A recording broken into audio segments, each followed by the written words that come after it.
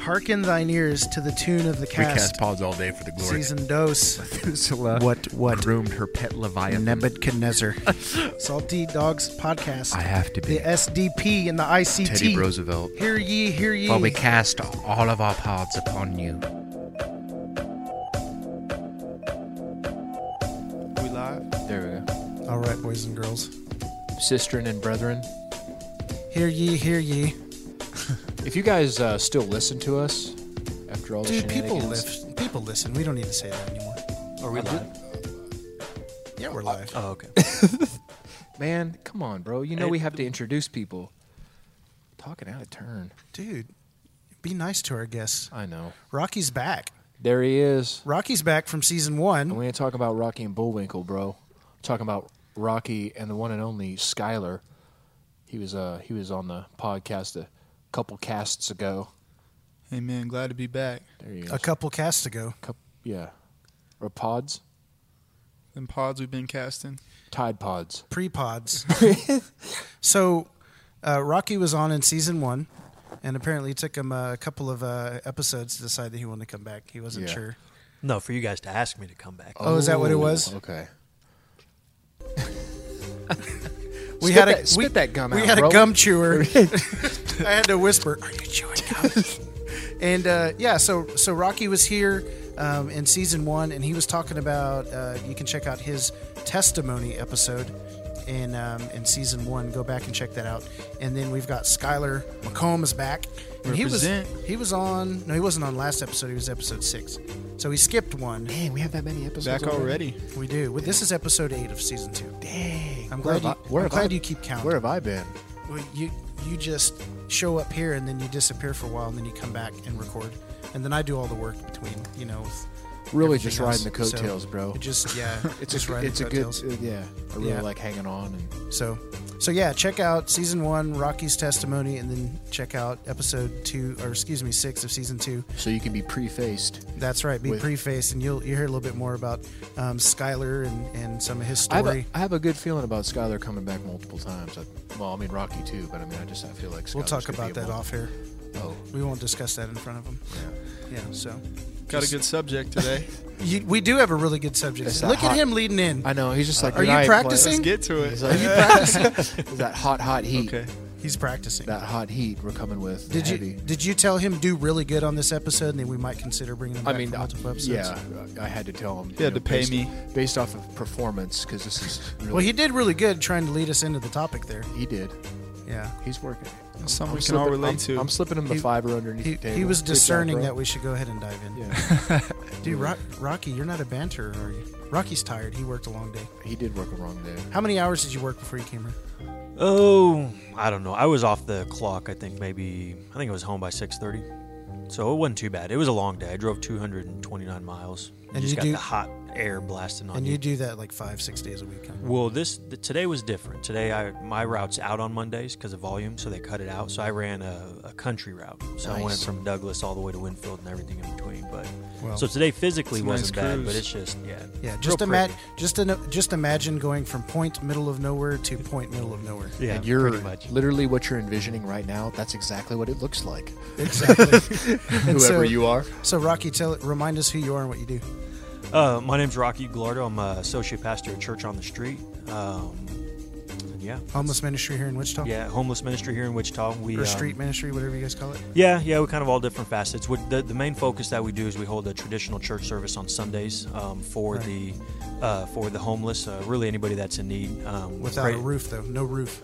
No roof. No, we're outdoors. No AC, So no there's no heater. roof. No, to be on fire. no. 52 times a year, we're outdoors, Right. rain, shine, or snow.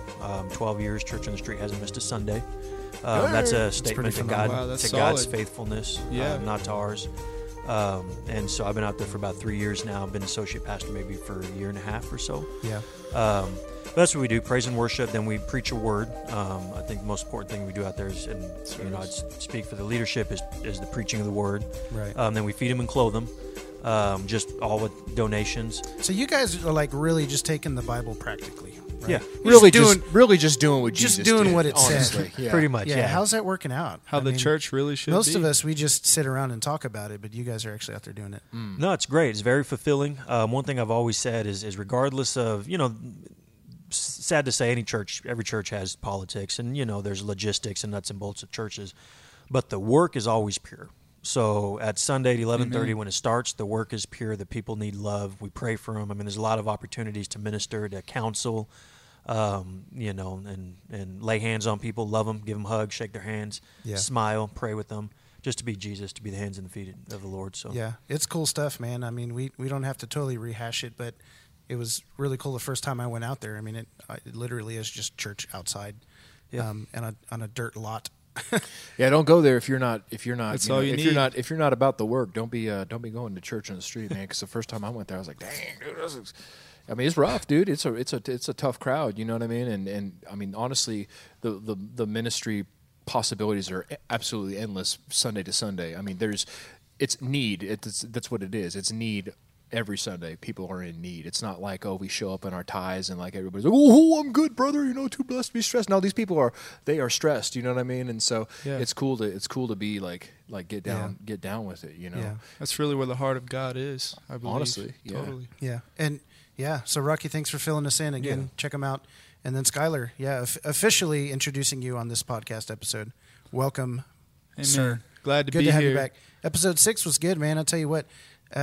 It was one of I'd call it the more chill episodes we had, but it was very, very scripture heavy. Yeah, really dove into the word. Yeah, we really just head first, like kids. Yeah, just watch me go off the Lord. high dive right into the Bible. just right on in there. Yeah, exactly. Mom, hey, and Mom. then high dive, backflip gainer.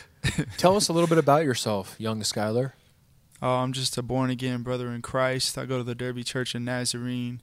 And God is really doing something there, but I wasn't raised in the church really, so religion was new to me. In fact, to me, it really wasn't religion when I had my first encounter with God. It was just raw and it was real, and God has done a lot for me and through me since He saved me from the pit. So, man, I owe my life to Him, and I really enjoy activating and getting involved in ministry. And podcasting. Yeah. Yes, Lord. PTL. All right. Well, let's dive in. I don't need an introduction. No, we don't ever introduce ourselves. I know. I think, we don't need to. You got a whole testimony. That's true. Episode. You have a whole They testimony. Can You dive have an into entire that. episode about yourself, you Yeah, megalomaniac. That's awesome. So, man, I'm excited about this I'm episode. nervous. Are you nervous? I don't know about nervous. I just you can just feel it because it's heavy. Yeah. Oh, it's a heavy one. So let me kind of back up, I guess. Something that maybe you need to know is that Rocky and I, we've been meeting maybe since like October, November, something like that. yeah, probably about that. And Rocky reached out to me and he said, hey, man, I really need some accountability. And I was just like, all right, well, let's start meeting together. And honestly, it took a little while to kind of get things rolling, to kind of open up some trust. But our meeting together every Thursday night, it got real quick. You know what I mean? Real quick. Yeah, it's like, well, that escalated quickly. And what that turned into was just really a no mask kind of situation where we said, man, here's what I'm struggling with. And so he and I have been in this friendship, this relationship for some months now, and we've really seen some really positive things and some change, by the Spirit in us and through efforts. Really mortifying the flesh, seeing some sin die. But just recently, last week, I believe, I felt led to preach a sermon on hidden sin. Mm-hmm. And what led me into this, obviously this podcast topic, but led me to that topic to preach was that I was seeing people in the body really struggling. And little by little, I was seeing that people were not just confessing things that they were struggling with, but confessing things that they'd fallen into and had already wreaked havoc in their lives. Yeah. Marriages, kind of going astray, porn addiction, drug use, alcoholism, just people in the church who these are honestly, things a lot of people really struggle with. They do. And so I was seeing it more and more and more. And honestly, when I preached this sermon on Sunday morning, the Lord broke my heart and gave me empathy for the people. And I wept over the people of God that morning. And I preached from Joshua chapter 7. And it's the story of Achan. And so that's kind of where I want to jump off. And so using this story as a jumping off point in Joshua 7, the sin of Achan. And so this is a story about hidden sin. So just right up front, and I don't know that I'm going to read much of the scripture, but you can go there for reference and pull some things out. But I'll just tell the story real quick, and then we can dive in. So this guy, Achan, was part of the Israelite army, and God had commanded the Israelites to go and take over these countries, and that they were supposed, or these nations, and so they were supposed to, this particular time, not take the spoils of war. They were supposed to leave everything to be set aside for destruction. And so that's what Scripture says, that the Lord's anger burned against the Israelites because they had kept to themselves that which was set apart for destruction. And I just think that's a picture of sin in itself. Yeah. When we hold on to sin, we're keeping stuff that's set apart for destruction. Yeah. Right? If by the Spirit you put to death the misdeeds of the flesh, sin is destined for death, right? And so what happens is he keeps this silver and this gold in this cloak, and he hides it under his tent. Long story short, he gets found out. God knows that there's sin in the camp. The Israelites can't win this tiny battle against Ai, and so God says there's sin in the camp. And so then they call out all of the tribes, and they call out the families, and they call out the individuals, and it comes to light that Achan has hidden these spoils of war under his tent. And so what we see then from the story is that his sin not only affected himself, but it affected his family. Even his tent was burned, his oxen and the animals that he owned, plus the stuff that he had set aside and kept to himself was all burned. And so there's this picture of how our sin, our hidden sin, affects not only ourselves but those around us. But let me give it away up front, is that now for us, the gospel of Jesus Christ has come. And so there's no public stoning, and there's no fire of judgment coming for us because we're in Christ. And so when we confess our sins, there's forgiveness and redemption and restoration. There's no longer judgment if we're in Jesus. And so I just submit all of that to get us jumping off. And so you guys are welcome to chime in and say whatever you need to say concerning your story or scripture or whatever you might have to say towards that. Well, yeah, God is light. So to be in Christ is to be in the light. And when we have these dark areas in our consciousness, man, especially if you've been born again, I can speak from my personal testimony. It's agony. It really wreaks havoc from the inside out. And I think of you spoke about how you notice these things were already wreaking havoc in people's lives by the time it was exposed. Right. And I think about the scripture in James when it says when sin is conceived, and it creates a living thing, and it gives birth. When sin is conceived, it gives birth, and it's a living thing, and it grows into death. Yeah. And I think about like a cancer cell. If you get to it quick and cut it out, you got a much better chance to live, to survive, than if you catch it in stage 4 way down the road, and this thing has progressed and grown and become a part of you, like deeply rooted. Right. And I just get that visual of hidden sin in the book of James. I can't remember what scripture that was, but I know which one you're talking about. Mm-hmm. So something I wanted to submit also is in regards to what you're talking about is that typically we get the phone call from the person who's in jail. This is just for example, who's in jail, who got the DUI, who hit somebody while they're drunk, and you know they're going to get convicted for DUI. You don't know what other charge is going to hit, but they're like in jail and they're in this time of crisis. And that's when you get the phone call. You rarely get the phone call when they're sitting in the parking lot of the liquor store saying, I really want to drink tonight.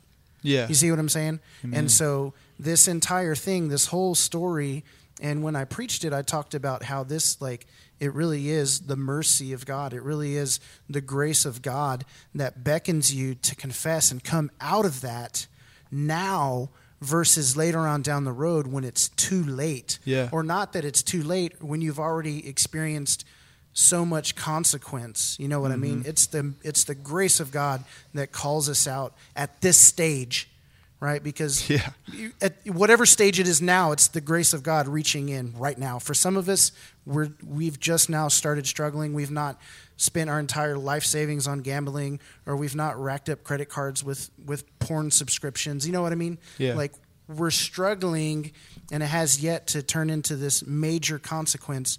It's the grace of God intervening right now to change the trajectory of where you're going. Yeah, absolutely. And I think I don't want to talk too much here. I'm kind of still in the show, but I'm drawing a blank. Go for it, Rocky. I know you got something. You got something, Rocky.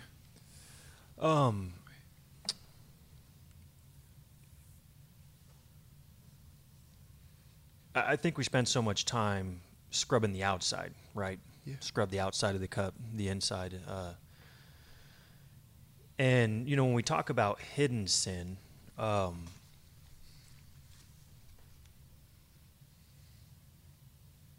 mean, it can take so many forms. I mean, a lot of the times I think it's an addiction, but probably the most common that I come across is sexual sin, pornography, right? Among men. Among men, yeah. And I have no idea, with women. So you have 4 men at the table, so we're probably going to get some of that coming out. Yeah, absolutely. And that was my issue. I have no problem saying it. I stood up in the pulpit and preached a whole sermon about it and told them myself. And that takes guts, son. Yeah, it was hard. It was hard. So it's out there. It's out there in internet land for everybody to see. So it doesn't bother me to talk about it. But that was my issue for years. And the thing is, I wrestled with that. I gave my life to the Lord when I was 26, 34 now, 8 years, and I wrestled with it on my own for years. It was never accepted it, never made excuses for it, always hated it. It was there before I got saved, and it lingered afterwards.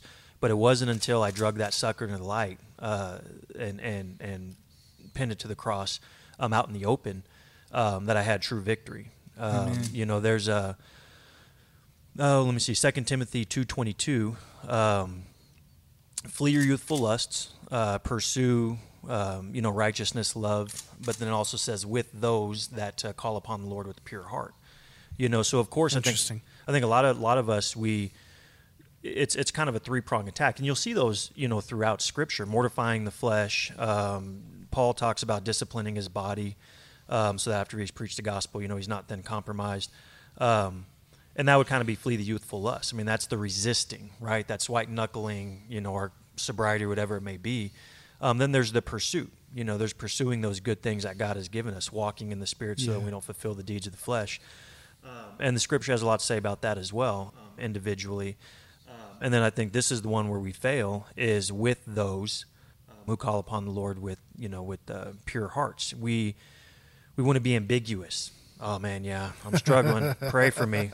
Oh, I struggle with lust, and stuff like that. Well, how does that broad manifest? generalization? Yeah. And it's a safety net. Yeah, it's a safety net so that you don't have to get that real with people. So you give them just enough, for them to pray for you, I guess, but like not genuinely pray for you. Yeah. It appeases your flesh. Yeah. Or whatever. It's a pacifier.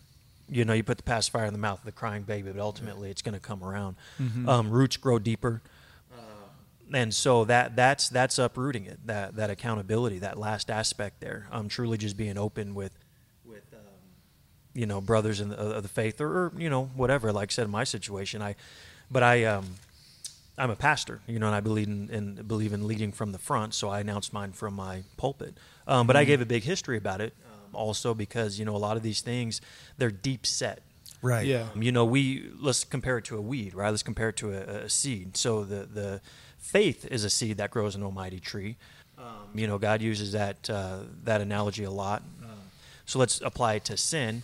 The roots grow deep, and we spend so much time cutting it at the surface, right. while the roots continue to grow. Chopping the bad fruit off, right? Yeah, it continues to grow deep instead of just uprooting the whole Pulling thing. the root, yeah. And so that's part of, and so the roots are deep. I mean, the roots started for me at the age of 5, and I had to rip all of that up with, I shared a lot of that with Jason, and And so I did it from the pulpit. I did it up front, and I told everybody my history. And part of the thing is we're so scared and we're so embarrassed. There's so much shame that comes with these types of things because you're supposed to have it all together. Exactly. And when it's that deep set, then you're like, oh, right. you know. Especially when you're professing Christ and you're going to church and you're serving. It's in unacceptable ministry. to be struggling with anything. You know what I mean? Like, and we've made this is the bed that we've made as Christians, you know, and as the way that we carry ourselves and present ourselves is like a false kind of like it's just like not a realness, you know what I mean?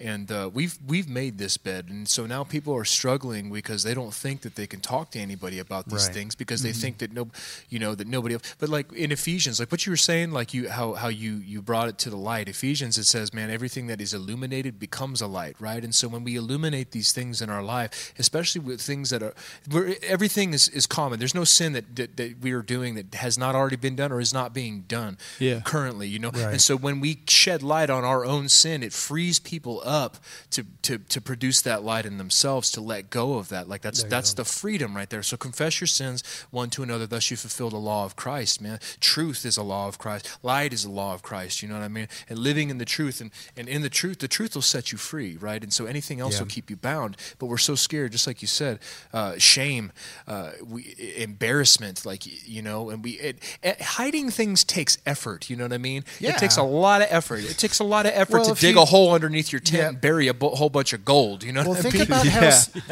think about how sneaky he had to be too. I mean, to carry a bunch of gold and a cloak and some silver. He had to do it during the night, bro. Well, he either had to do it during the night or he separated himself from the rest of the army and allowed them. He allowed himself to be separated, and then he did the sin in the dark and behind people's back. Yeah, right? and let me talk about that So too. there's sneakiness, because isolation, man, has been in my life a stifling thing. Because I'm married, bro, and like I'm not addicted to porn or anything, but there's like hidden just that isolation. Like I have to deal with this on my own, you know what I mean? And like, but in a weird sick sense, you know, in your ego, you know what I mean? It's like you like crave being isolated because you can continue to do what you were doing, you know what I mean? Because like you said, when you bring it to people, you have to be held accountable now, you know. And isolation, like I say it all the time, you know, when the flock is together, man, that's when it's the strongest, man. When you're away from the flock, that's when you're the most vulnerable, right? So sticking together and isolation is like, it was one of the biggest things in my life that it stifled, and even currently, man, and I'm just coming out of hiding and like just lying about stupid stuff. Like, why would I do that? Because it has to cover everything else the hole that I had dug, you know. Right.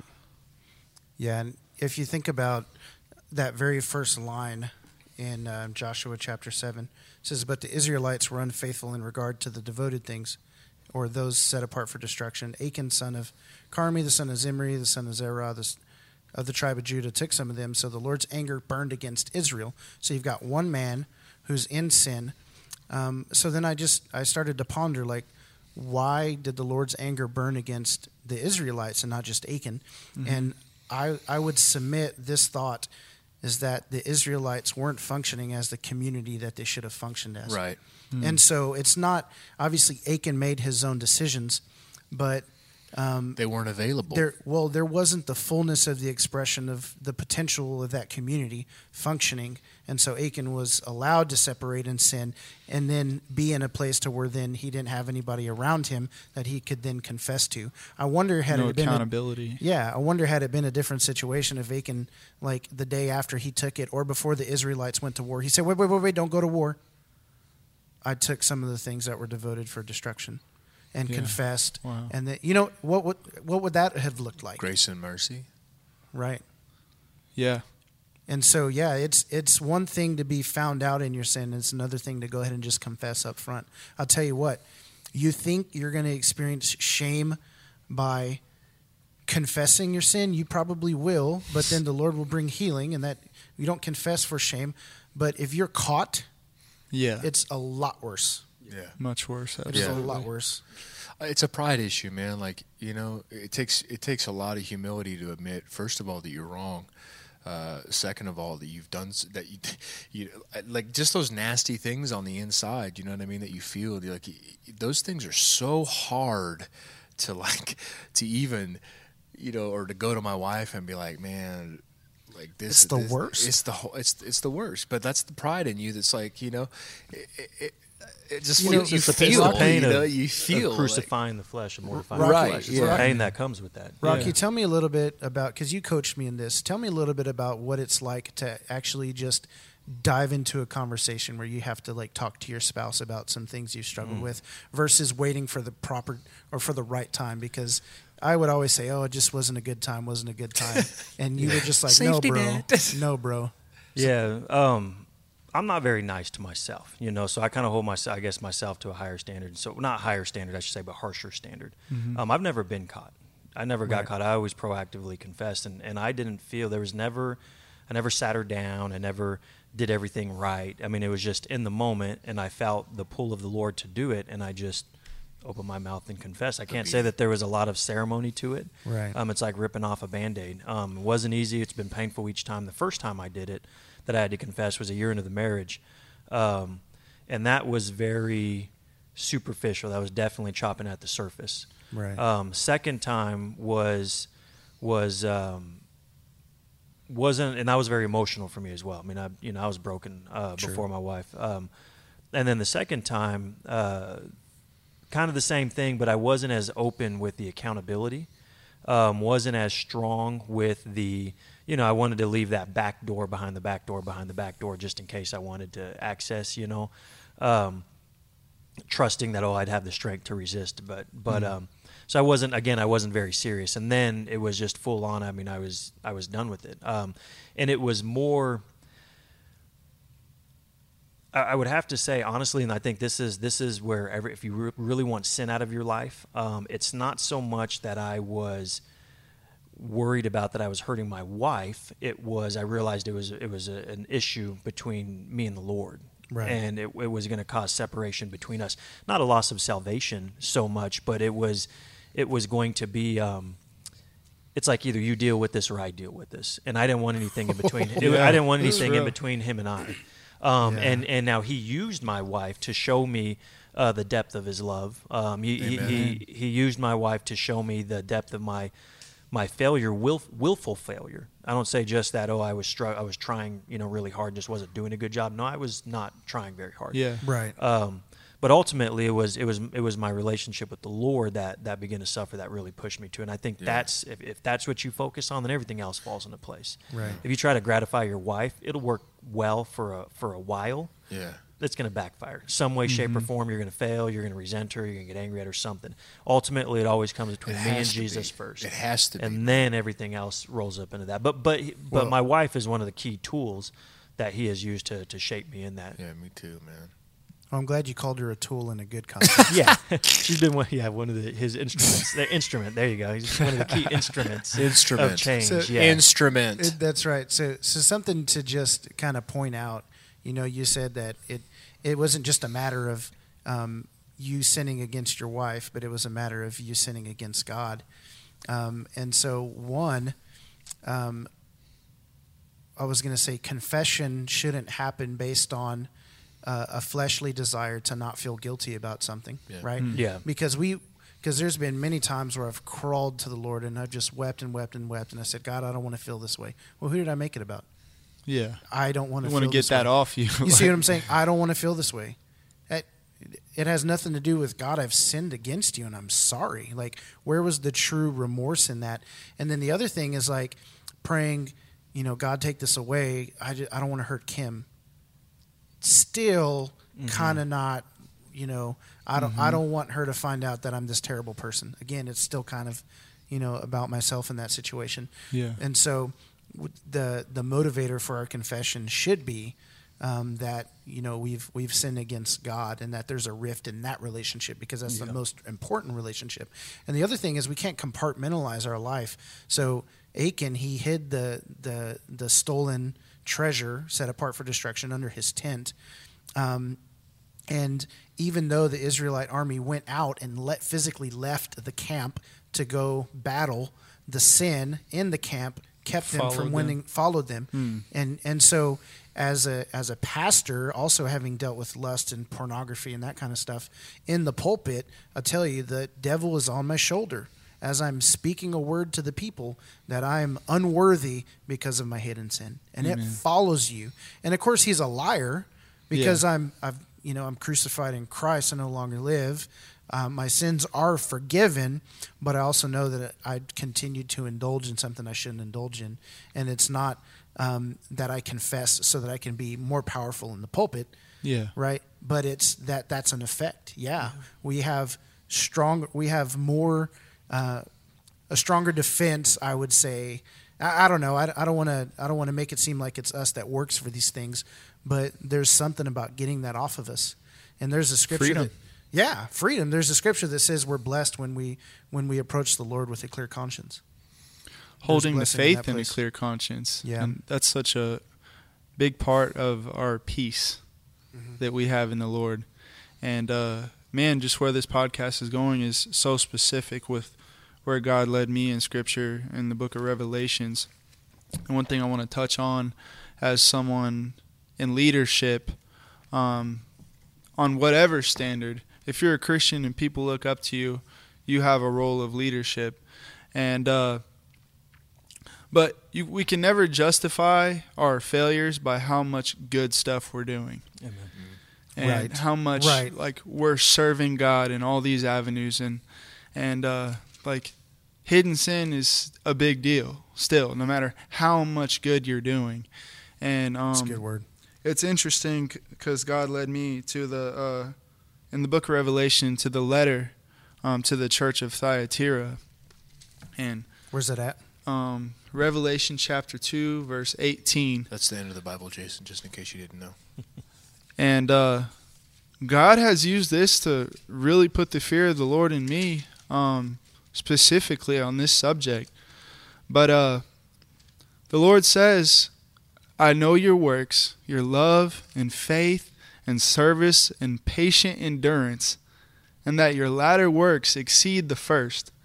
So that's quite a bit of good stuff going for you right there. Like we're good. We're good. But I have this against you, that you tolerate that woman Jezebel, who calls herself a prophetess and is teaching and seducing my servants to practice sexual immorality and eat food sacrificed to idols. And Wow. And at the end it says it talks about, turn away from this or I'll take your lampstand. Right. And when that happens is up for debate, because God's grace is just like a river that ever flows. But man, the Bible talks about rebellion being as a sin as witchcraft. And when you have like a consciousness of conviction, like to where you're convicted as you're making the decision, and then you still go forward, that's like, that's wicked. That's worse than the sinner who doesn't know any better. So there's accountability that comes with the amount of truth that you know. So, God really used this to speak to me. It's like, I see all this going on. I see what you're doing. Yeah, you're doing a good job, but let's talk about this. Yeah. Like, this is a big deal. Right. And so it's always important to understand this within the context of a loving Father and those of us who are in Christ as sons of God. Like, we need to remember that. Scripture reminds us in Hebrews, I believe chapter 10, where it says, do you not remember where it's written that the Lord disciplines those he loves? And then it talks about discipline not seeming pleasant at the time, but once we're trained by it, it produces a harvest of righteousness. And so the Lord is going to bring about discipline that's going to bring about the fruit of righteousness, and we submit ourselves to the hand of discipline. We say, yes, Lord, as you see fit. We say, yes, Lord, your will be done in my life, right, on earth as it is in heaven. And so we submit ourselves to that. It's not that God's trying to chase us down and point all these things out to condemn us and make us feel terrible. It's a personal permission to God to do whatever he wants to do within your life. And I think that reflects the heart of a man really trying to go after God, right? So, God, whatever you want. And Jason, you were there when I prayed that prayer, somewhat mockingly in your living room, and then my entire life got destroyed right before my eyes. You know what I mean? And it had been a long process, but man, all that needed to go. Look, like flesh, there's no redeeming the flesh. It is only meant for one thing. It's purposed for one thing, and that's to die. You know, and so when we don't, just like when Joshua, when they were going into the land, and God was like, destroy everything. There cannot be, like Rocky was saying, the back door to the back door to the back door, because it always comes back around. You know what I mean? And so, but that permission to the Lord to do, and he's disciplining, you know what I mean? That is the discipline. He calls those things out so that they can be dealt with, because not because, like you said, because he's condemning you. It's like, man, how far do you want to take it? How far do you want to go? Because I got so much more for you, and I'm only trying to point these things out to you so that you can throw off the things that so easily entangle, right? And run the race before you free, right? You don't want to be, when you're running a race, bro, I don't want to be tied up, man. I want to, I get like, whenever I'm in a dream or something, dude, and I'm running, you always know you're like stuck in the mud, dude. I hate that. And I wake up and I'm like, oh man, I hate that. But dude, why can't I just run free in my dream? But what if those dreams are like spiritually symbolic? They are spiritually symbolic, man. Like, I don't know, stuck in the mud, dude. Like, get out the mud. You know what I mean? He's only pointing out the mud to show you. You know what I mean? It's to grow you closer to him, man. But those are hard lessons, man. But I think that the people, the true sons of God, the true sons and daughters of God, will recognize that and do it and confess. Like, but if it remains hidden, you know, not even the smallest battles. Like, that was supposed to be a small battle. Tiny. They were laughing at it. They were like, we're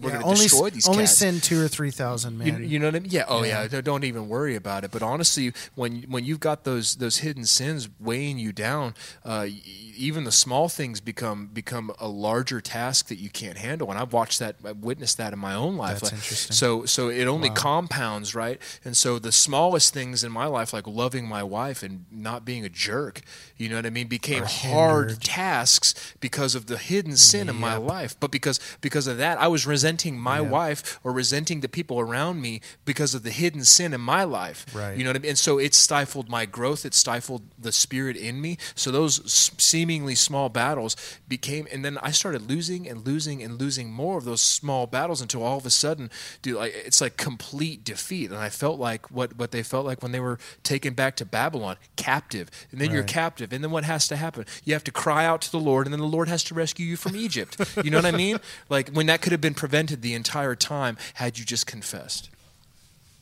Wow. And then there was that. And then there was that. It's truth. And one thing this all really turns into also is just paranoia. I mean, think about him harboring this in his tent, like in the camp. Right. Oh, hey, Achan, what's up? What? Oh, nothing? Why I would do that? Why you coming around my tent? You know? Hey, I thought I might come over to your tent on Shabbat. You know, we can eat some bread and drink some wine. He's like, nope, not coming to my tent. And it skews everything. It skews your discernment of how people are receiving you and what they may be thinking about you. Because you're suspicious of them. And how they're discerning you. Yeah. And just... Oh, dude, I tell you what, like living with hidden sin, my most feared question from anybody is, one, how are you doing? And two, what is God teaching you? Because most of the time when I'm deep in sin, the last thing I'm doing is learning. You know what I mean? For a long time, my prayers had a lot to do with me. For a long time. And I can't remember praying for anything else or about anything else. I wasn't praying about the people in our congregation. I wasn't praying for vision for where we were going as a source. None of that stuff. I'm simply praying, Lord, forgive me. I've sinned. Take this away from me. I'm sorry. Like, for a long, groveling, like a pitiful child, like just crazy. And so, it really hindered my prayers and hindered relationships. So we're joking about people not coming to Achan's tent to hang out. But the truth is, hidden sin stifles intimacy and relationship. It's a snowball effect. Stifles hidden in intimacy, which drives you deeper in your sin, which stifles or hides your intimacy, stifles intimacy. You don't want people around you, which drives you deeper in your sin. So on, and then it grows and grows and grows and grows and grows. So it's all a snowball effect, and It's true, man. Like, I don't want to hang out with anybody, least of all Christian brothers. You know what I mean? Whenever I'm doing my thing, you know what I'm saying? Like, I don't want to hang out with any. Hey, see man, him at Walmart, duck away. You're like ducking in the toy section. You know what I mean? Like, I'm like, dang, man, wait till he passes. You know? They see you. Like, why are you looking at or dolls? Like you're in church, man, and everybody's trying to make eye contact with you just to say hi, and you just like look at the floor and beeline out the door, bro. Because I don't want to deal with anybody else. Because I know, man, that's the Lord dealing with you. Yeah. Like, I don't want to deal with anybody. Like, you know. So what are the? So Rocky, maybe you can share a little bit about this. What are some of the positive things? Like, I mean, obviously we know there's shame, we know there's guilt. All that stuff sucks. The Lord doesn't want us to live under that. But you've taken steps and you've confessed and you've asked for accountability. You've talked to your spouse. So how have you seen things kind of play out after you've exposed some of the hidden sin in your life? Yeah.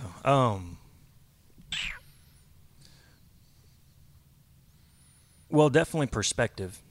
It puts a lot of things into perspective when you begin to do it. So the way that I finally exposed it, it started out, with me and Jason having our accountability, but kind of ultimately culminated when I, preached a sermon and kind of give a testimony about my, sexual abuse, kind of planted seeds and things of that nature, right? So the positive, well, first off, before you get to the positive, it's very bad beforehand. Right. I mean, it's when you actually, I mean, we all kind of have this barrier in our mind, like, oh, I'm going to do everything I can to be free from this sin, but I can't do that, to be free. I won't do that. And for me, it was like, well, I'll tell an accountability partner, I'll tell those that are close to me. But man, I can't have strangers knowing what's wrong with me. I can't have my pulpit knowing what's wrong with me. Right. And so that whole process, the morning that I typed a very ambiguous sermon, kind of like we talked about, very carefully, strategically explained my sin and things of that nature. And so had it all typed up, ready to go. I mean, it would have preached okay, right. And that whole morning, I knew that it was no good, and I knew what I was supposed to do, wow. And I cried that whole morning, and it was kind of a Garden of Gethsemane type of experience, a piece of a half of a piece of a drop, I think, of kind of what the Lord went through.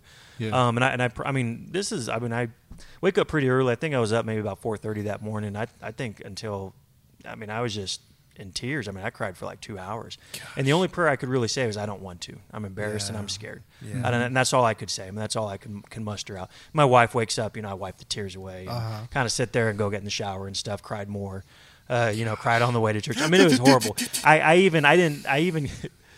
I'm so serious. I was so terrified. I knew I was going to do it. I was already committed to doing it. I even took my sermon with me just in case the Lord delivered me at the last minute and said, you don't have to stand up. I'm dead serious. Yeah. You don't have to stand up here in front of these people and tell. Oh, thank God. I knew you weren't serious. And tell all these people this thing. No, don't sacrifice your son. Yeah, exactly. Yeah, he shows up and I knew you were going to provide the ram. I was looking for a ram. Jehovah Jireh, I provided. Yeah, now if this is Jesus in the garden, then I'm hosed. But if it's Abraham and Isaac, then I'm okay. So I brought it with me. And so, so I did it, and that was very painful. And then even after doing it, I was angry with the Lord for several days, and I didn't know I was angry. I was in a funk. You think that after I did this, and I just opened this wide open, and I've kept it wide open since then. I have no problem talking to people about it. Obviously, you're on a podcast. Still talking about it. Worldwide podcast.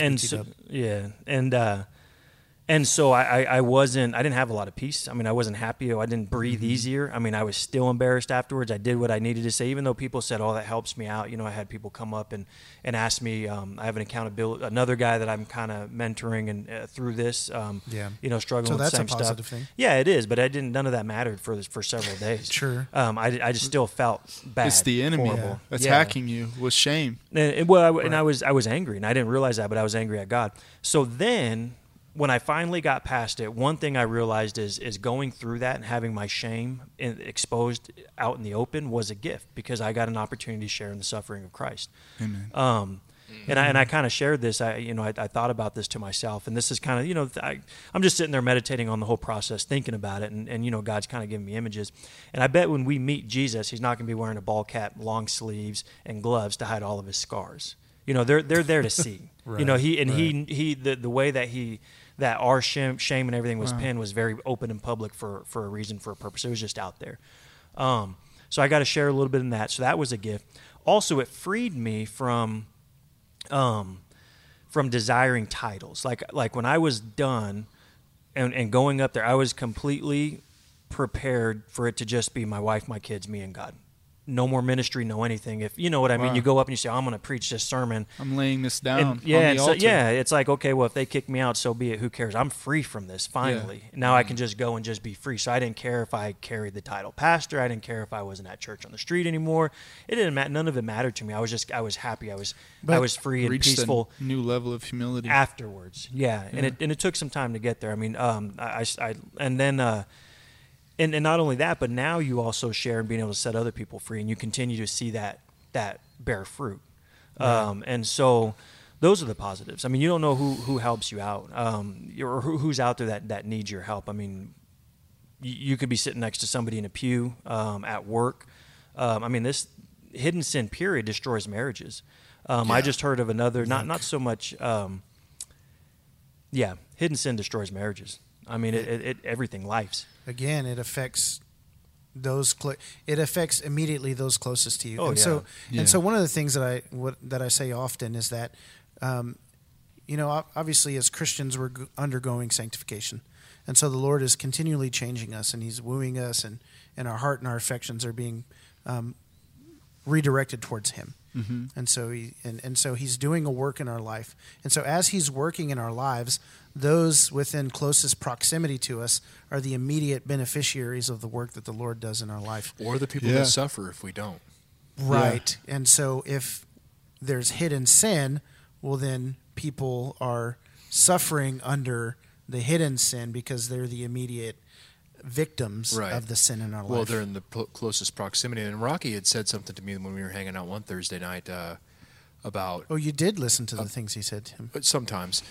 But I usually know everything beforehand. So, but usually Rocky, just a really good reminder, Rocky. Yeah. Oh, thanks, man. I already knew that, but thanks for reminding me. No, he said, man, when the man is right, when his relationship is right, the marriage is right. But when he's not right, dude, the marriage isn't right, man. And I took that home and unpacked it. Not that it needed much unpacking because it's self-explanatory, but I realized the depth of the division that I was causing in my family because of hiding and because of not being truthful with my wife. Even though she's smart, she knew what was going on. You know what I'm saying? She knows what's going on. I'm the one looking stupid. You know what I mean? But my family was not. My household was in disarray because of me. And this isn't a patriarchy thing, man. I'm just talking about what the Bible says about man. You know what I mean? Like being the head of the household, man. Mm-hmm. And if you're screwed up, bro, your house is going to be screwed up. Yeah. And so Rocky had said that to me one time, and I really took that to heart, and I was like, man, and that was one of those things that kind of propelled me towards,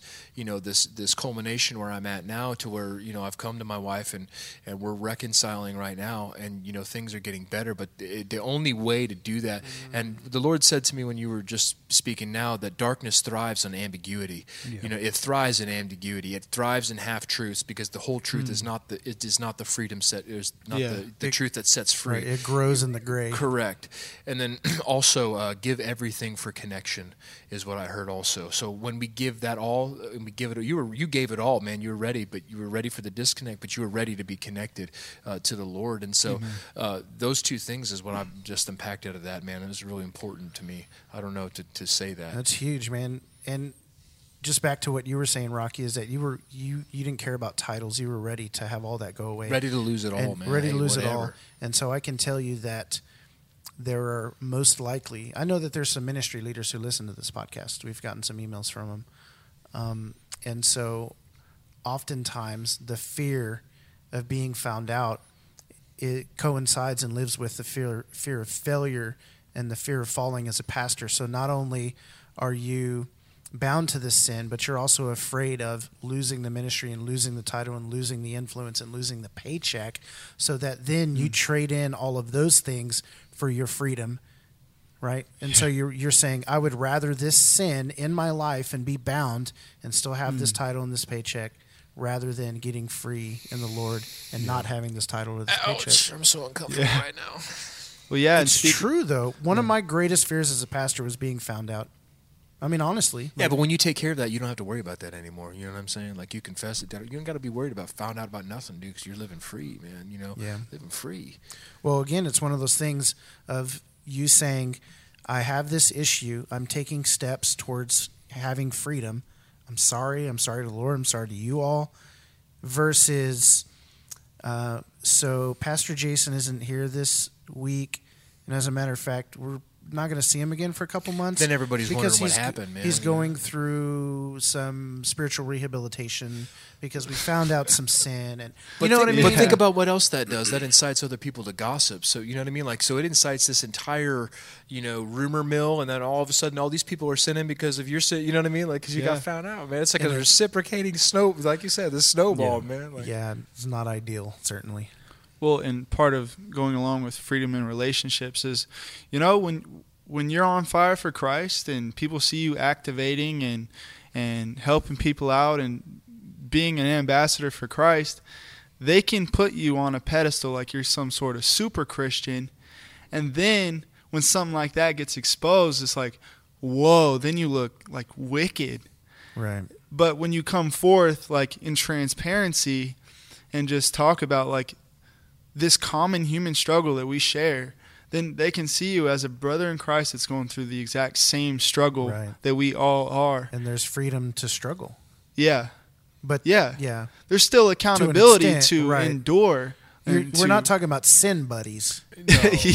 Yeah. Because that can be wicked that word too. struggle, I mean, it's to wrestle with the adversary. It's when you're not struggling. Right. But then you can be open with the struggles. And then Rocky and I, it's like we still confess our struggles every Thursday. It's like, on Monday this happened, on Tuesday that happened. It doesn't mean that the struggle goes away, but I can tell you that the manifestation of that lust has diminished tremendously, so that we're not falling into the same sin patterns with screens and images or whatever it is. But now we're recognizing triggers, and we're talking about action steps that we're taking, and we've set up accountability through our phones, and we've got codes to lock each other out from browsers and all sorts of stuff. And so you start to take steps, and you erect walls. So here's what I was talking about one day, and I'll leave you with this, I suppose. So the Israelites, when they were in captivity, they cried out to God, and God heard their cry, and he sent a deliverer. And it was then after they fled from the Egyptians, and then they moved into the promised land, and it was then when they began to take over those lands that they built cities and erected and fortified walls. They erected and fortified the cities outside of the camp of the enemy. They didn't create this comfortable, or they didn't try to erect a city and a wall within the walls of captivity in Egypt. And so what I'm saying is that oftentimes, like even in our sin and when we're still captive, we try and do things that are going to keep us safe from those things when we've not even been delivered. You haven't even exited the land. You haven't even exited the land. But like what you're not even in the green zone, dude. Like you need to. Yeah, so you get out. One, I mean, obviously that's all. It's all by faith first and foremost. We have to faith. It's by faith that we believe that Jesus Christ has set us free from sin and from death, and that we are in Christ, and that we are forgiven, that we are holy, but we are being sanctified. We got to get our identity straight, and it's from that place that then we can move forward. It's from that place of grace that we kind of catapult forward away from sin. Yeah. Right? And so it's knowing that we're saved even in our sin. While we were sinners, while we were still enemies, while we were still God's foe, he died for us. And so in our sin, we are loved. It's not that we get out of sin and then we're loved. Mm-hmm. And so we don't work out of our sin to try and feel accepted by God. If we do that, we've got the cart before the horse. Yeah. And that's a big mess, right? And so we've got to we have to understand that we have been delivered from sin. Scripture tells us that we have no obligation to live according to the flesh. We do not have to continue to sin. And Jesus broke the power of sin over us so that we have a choice. And the Holy Spirit lives in us, and it woos us, and it moves us, and it tells us what to do and what not to do. And so we're not ignorant, just like you said earlier. We know in those moments that the Holy Spirit is saying, don't do it. And we're just like, whatever, I'm going to do it anyway. Dude, it's totally in the mind, you know what I mean? To understand by faith, yeah, you know what I mean? But like the battle's in the mind. If you don't understand that you have no obligation, like the same way when you were living in sin, you had no obligation to righteousness. You didn't practice righteousness. Now that you're righteous, you have no obligation to sin. You don't have to do that. You know, and I was about that for a long time. I was like, man, I just cannot stop. It's a lie, man. It's like lies and darkness just twisting it up in your mind, man. Identity's huge. It's to huge, overcoming yeah. that. To find the courage to step out and do all that, and whatever it may be, you know. But identity's huge. I mean, that's it is. and you know, so many people. Huge. Yeah. It's like you find the strength because you have His love, not because you're trying to get His love, and it's a whole different dynamic. Yeah. Right. And a whole nother podcast.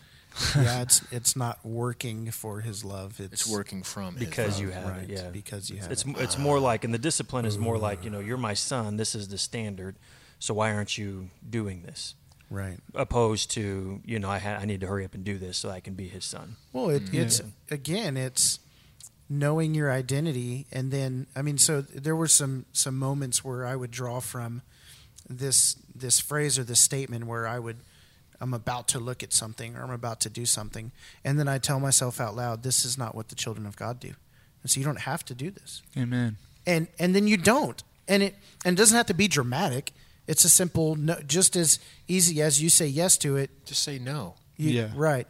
And Let of your course, yes be obviously- yes and your no be no. Like And again- that's honestly all it takes. Right. No. And again, we've addressed the severity and the roots, and it goes deep, and it's not easy. But with Christ and with God, all things are possible.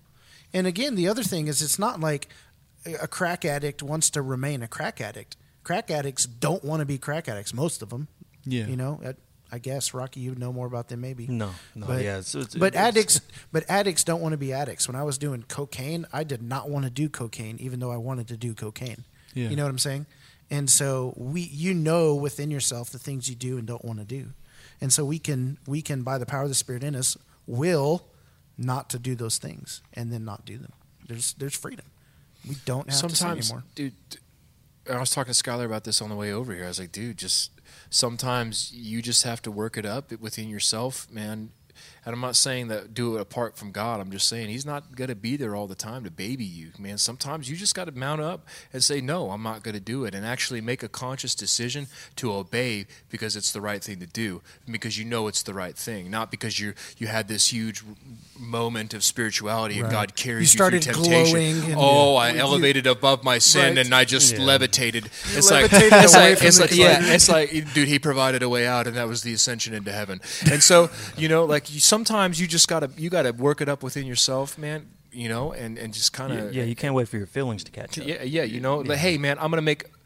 Man, when like violence of action in the military, bro, we were taught to react from training to react, not to think about, but the training took over, and I think that's part of biblical training too. The violence of action, reacting Training instantaneously, because when you start your imagination starts kicking in, and you start contemplating, and you don't make the action right there, it's death. It's life or death, right? So you can exist in life or you can exist in death. There's two roads, yes or no. And if you don't just make the conscious decision right then and there, bam, no, I'm not going to do it. Yeah. Like you entertain those things, that's when what? It's conceived and it gives birth. You have to abort that, like then and there. Like Eve in the garden started talking to the devil a little bit. Just talking. And just like, well, that fruit, you know, is good for food. And just thinking this and that. And I think, you know, on kind of a spiritual like warfare depth of how I deal with things now is there's a moment when the temptation comes over you, and I've learned to have a consciousness of realizing that like the enemy is here. Kind of like when the hair stands up on the back of your neck, like the enemy is here and talking to me, having a consciousness like I'm not going to talk with you. Like just the way Jesus dealt with his temptation when he went tempted of the devil 3 times. It was a simple answer, and he quoted Scripture. Even Jesus quoted like Scripture, the Old Testament, and he just simple, get behind me, Satan. Yeah. Like, you got to claim that authority, man. Like, Yeah. you know, that's what he did. Authority, bam. It's good. It's good stuff. Who wants to leave our listeners with a word of encouragement?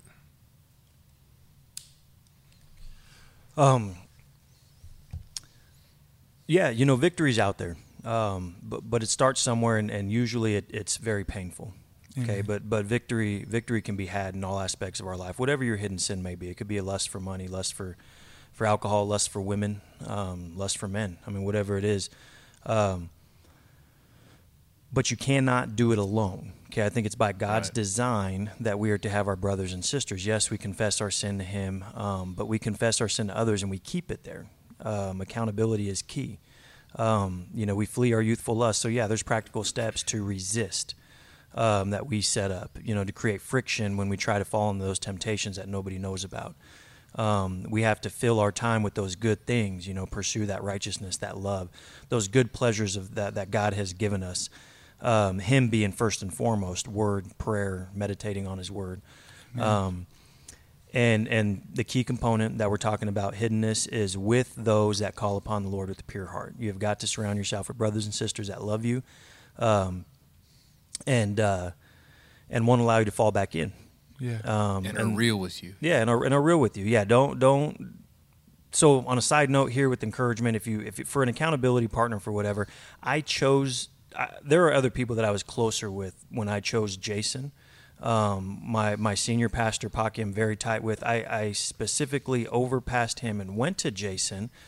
And the factors that I looked at, and ultimately, you know, God led me to him, but some of the wisdom that I used in it was, I knew Jason was a born-again believer in Jesus Christ. There was no fakeness in him. There was a bit of a kindred spirit, as in we love the Lord and we're on fire for Him. But also, this is going to sound a little weird. There was a sharpness to his words at times. At that point in our lives, he had been he doesn't know this. He had been rude to me once or twice, and I kind of brushed it off in the brotherly love. But I went after that guy because I knew that guy would have no problem throwing something in my face if it needed to be thrown in my face. I didn't choose somebody that was completely and utterly comfortable and only pat me on my back. So, a word of encouragement out there is don't hide. Have courage. It is going to be painful. It'll be very painful. You'll probably cry a lot of tears, but there's so much joy on the other side, and you're not alone. That's the key thing. You're not alone, and victory can be had in whatever aspect it is. We're promised it. We don't need to walk around with a limp, with a side full of thorns, where you know that we're promised victory over sin, and That's right. Yeah, so it can be had. It's good stuff, my friends. This is a good one. Amen. I hope it bears fruit. Stay woke. I know it will. Stay woke, fam. Keep that spirit woke. For the devil wanders Prowls around. Yeah. So He stay does. stay lit. Stay woke. Yeah. Stay lit. There you go. Bring it into the light. Correct. Stay lit, fam. See, Christians are Just fun too. really, yeah. Gosh, yeah, we have our own vernacular. Man, thank you guys for listening. Dude, I just want to thank you guys for those of you that email us and stuff. Those emails that we get are really a really big encouragement, and it's good to know that there's people on the other side of this microphone that are listening, and that it's helping you, and the encouragement that Jason and I get from your emails. It's good, and that's not from an egotistical point of view. It's just like I really appreciate when the Lord uses me or uses any of these people that are on the podcast to help people. Like that's what this is all about, and it's all out of love, and we do love you. And man, email us anytime you want. Hit us up on social media. SaltyDogsPodcast at gmail.com. Yeah, Casey Taveras on Facebook, Jason Villanueva on Facebook. I mean, Skylar McComb, Rocky Gugliardo. I'm not on Facebook. Oh, never mind, not Rocky. But man, Rocky doesn't want to be you can reached email out. me at COTSWichita, COTSWichita.com. There you go. Rocky Man, at COTSWichita. Holler at me, man. I'm not afraid. And we love connecting with people. And so just thanks for the emails, and just let us know that if this is helping you out, man. Yep. Or woman. Man or woman. Yeah. They both listen. They both listen. They do. It's wonderful. They doth. They doth listen. All right. Good stuff. Yep. Bye. Adios.